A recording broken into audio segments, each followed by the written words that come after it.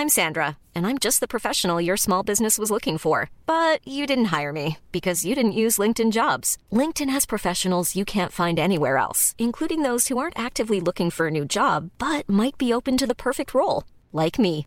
In a given month, over 70% of LinkedIn users don't visit other leading job sites. So if you're not looking on LinkedIn, you'll miss out on great candidates like Sandra. Start hiring professionals like a professional. Post your free job on linkedin.com/people today. The Economist.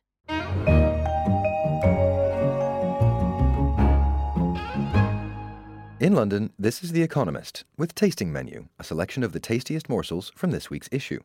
I'm Jason Palmer, an editor of Espresso, our daily news app.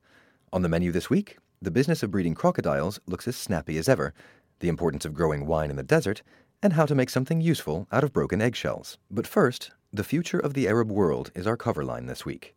After the Arab Spring in 2011, it seemed as if democracy would at last flood through the Arab world. Unfortunately, this was not the case, and the situation is as bleak as ever, as our cover story outlines. The state has broken down in Iraq, Syria, Libya and Yemen. Civil wars rage and sectarianism is rampant, fed by the contest between Iran and Saudi Arabia. The jihadist caliphate of Islamic State, or IS, the grotesque outgrowth of Sunni rage, is metastasizing to other parts of the Arab world. Unfortunately, the future trajectory is likely to be downward. If the Lebanese civil war of 1975 to 90 is any gauge, the Syrian one has many years to run. Other places may turn ugly. Though onlookers may wish to tinker, solutions must come from within. Outsiders cannot fix it, though their actions could help make things a bit better or a lot worse. First and foremost, a settlement must come from Arabs themselves. With concerted effort, the mirage of former glory could become a reality once more. The Arabs could flourish again. They have great rivers, oil, beaches, archaeology, youthful populations, a position astride trade routes and near European markets, and rich intellectual and scientific traditions. But leaders must regain the trust of their people, we argue. They will need input legitimacy, giving space to critics, whether liberals or Islamists, and ultimately establishing democracy. This piece is accompanied by an in-depth special report on the Arab world, which you can read in this week's issue or online at economist.com. Our cover story urged the Arab world to dust away old lines in the sand.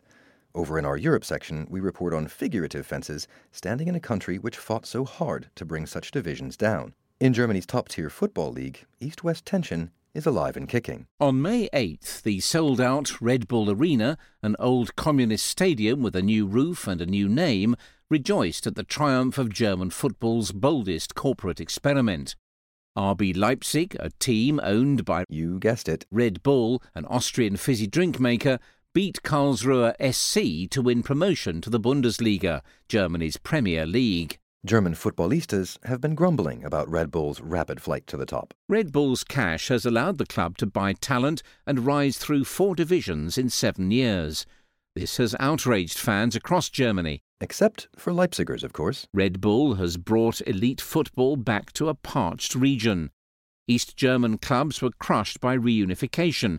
Unable to compete, they slipped down the divisions. So as East Germans savor the sweet, fizzy, and caffeinated taste of victory, we trickle down to our Middle East and Africa section, where another tale is told of a drink success in an arid region.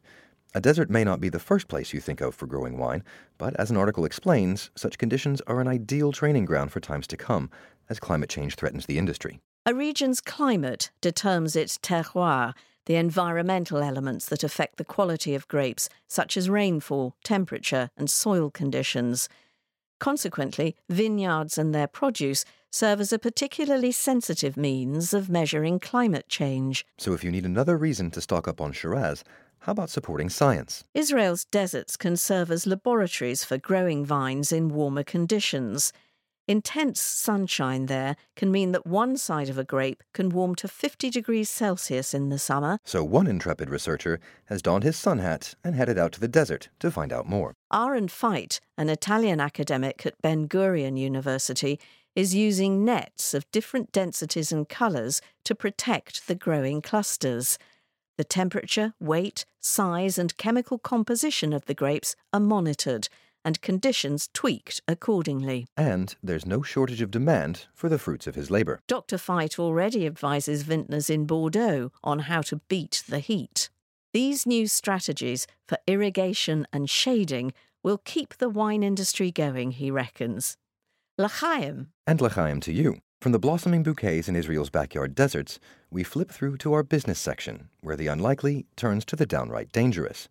As an article explains, crocodile farming is on the up.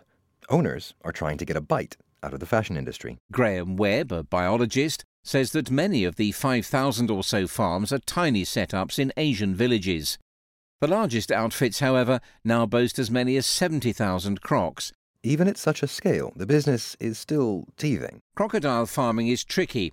The industry's novelty means that research into feeds and disease prevention remains limited, at least compared with more ancient forms of husbandry. Not to mention the occupational hazards. It's harder to lose a limb rearing cattle. Worldwide exports of croc skins jumped by about 30% to 1.8 million in 2013. That is partly owing to increasing demand, which had fallen during the financial crisis as exotic skin lovers dumped crocs for cheaper reptiles, such as pythons. And we're not just talking handbags. The slower economy in Russia has dragged down demand for macho kit, such as croc skin waistcoats, which sell for as much as $80,000. Well, I know what I'll be asking for at my next birthday. From the treacherous yet profitable crocodile farms in our business section, we move on to finance, where rural life in China is also undergoing a significant shift. A growing sense that after decades of financial inequality, balance seems to be returning to the hinterlands. The gains from China's remarkable growth of the past 35 years have not been evenly shared.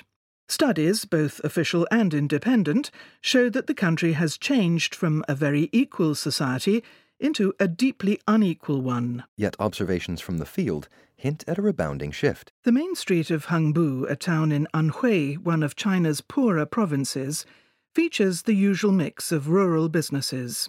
Shops selling seeds and fertilizer, others stocked with tools and machinery, a few simple restaurants and a motel. And then there is a shop with a shiny display of iPhones and iPads. A changing demographic could be one reason, we suggest. The country's working-age population has started to shrink. That has helped fuel wage growth for blue-collar workers. Another factor is that companies searching for cheap labour have moved farther inland, reaching parts of the country that are relatively deprived. But even if they are becoming more equal, it's clear that some are still far more equal than others. Ostentatious displays of wealth are less frequent since Xi Jinping took over the Communist Party in late 2012 and began a crackdown on corruption. But sports cars, ritzy restaurants and luxury clothing stores are still common in big cities. From cracking down on corruption, we turn to our science section, where we discover a rather cracking new idea for recycling. Researchers are finally finding ways to put broken eggshells to good use. Pure eggshells consist almost entirely of a tough, crystalline form of calcium carbonate, the chemical of which chalk is composed. The shells can contain broken bits of egg, too. All that makes the leftovers a potentially smelly industrial byproduct, which is why they are buried. So a team of researchers whisked up a method to cleanse the shells and grind them into a fine powder that might be added to various plastics as a filler material to make them more hard-wearing. The article notes another crack team of experts who have found that by using nanoparticles of eggshells, they could bolster both the strength and the flexibility of biodegradable plastics, making them more suitable for use as food packaging, including egg cartons. So perhaps a new dilemma for the 21st century then. Which came first, the carton or the egg? We finish by taking a listen to what's been said recently in America's presidential race. Each week, our United States section publishes overheard snippets from the campaign trail, and we've selected a few of the finest for you. We start with a glance into Donald Trump's foreign policy. I know Russia well. I had a major event in Russia 2 or 3 years ago, Miss Universe contest. Bernie Sanders explains the success behind his fundraising technique. I don't take money from billionaires, but I do check every vending machine change slot. And finally, a Trump-supporting tow truck driver in North Carolina reveals why he refused to tow a stranded Sanders supporter. Something came over me. I think the Lord came to me, and he just said, "Get in the truck and leave." And when I got in my truck, I was so proud because I felt like I finally drew a line in the sand and stood up for what I believed. The Lord works in mysterious ways. I'm Jason Palmer, and that was our tasting menu. Do send us your feedback on Twitter @Economist Radio or on Facebook. In London, this is The Economist.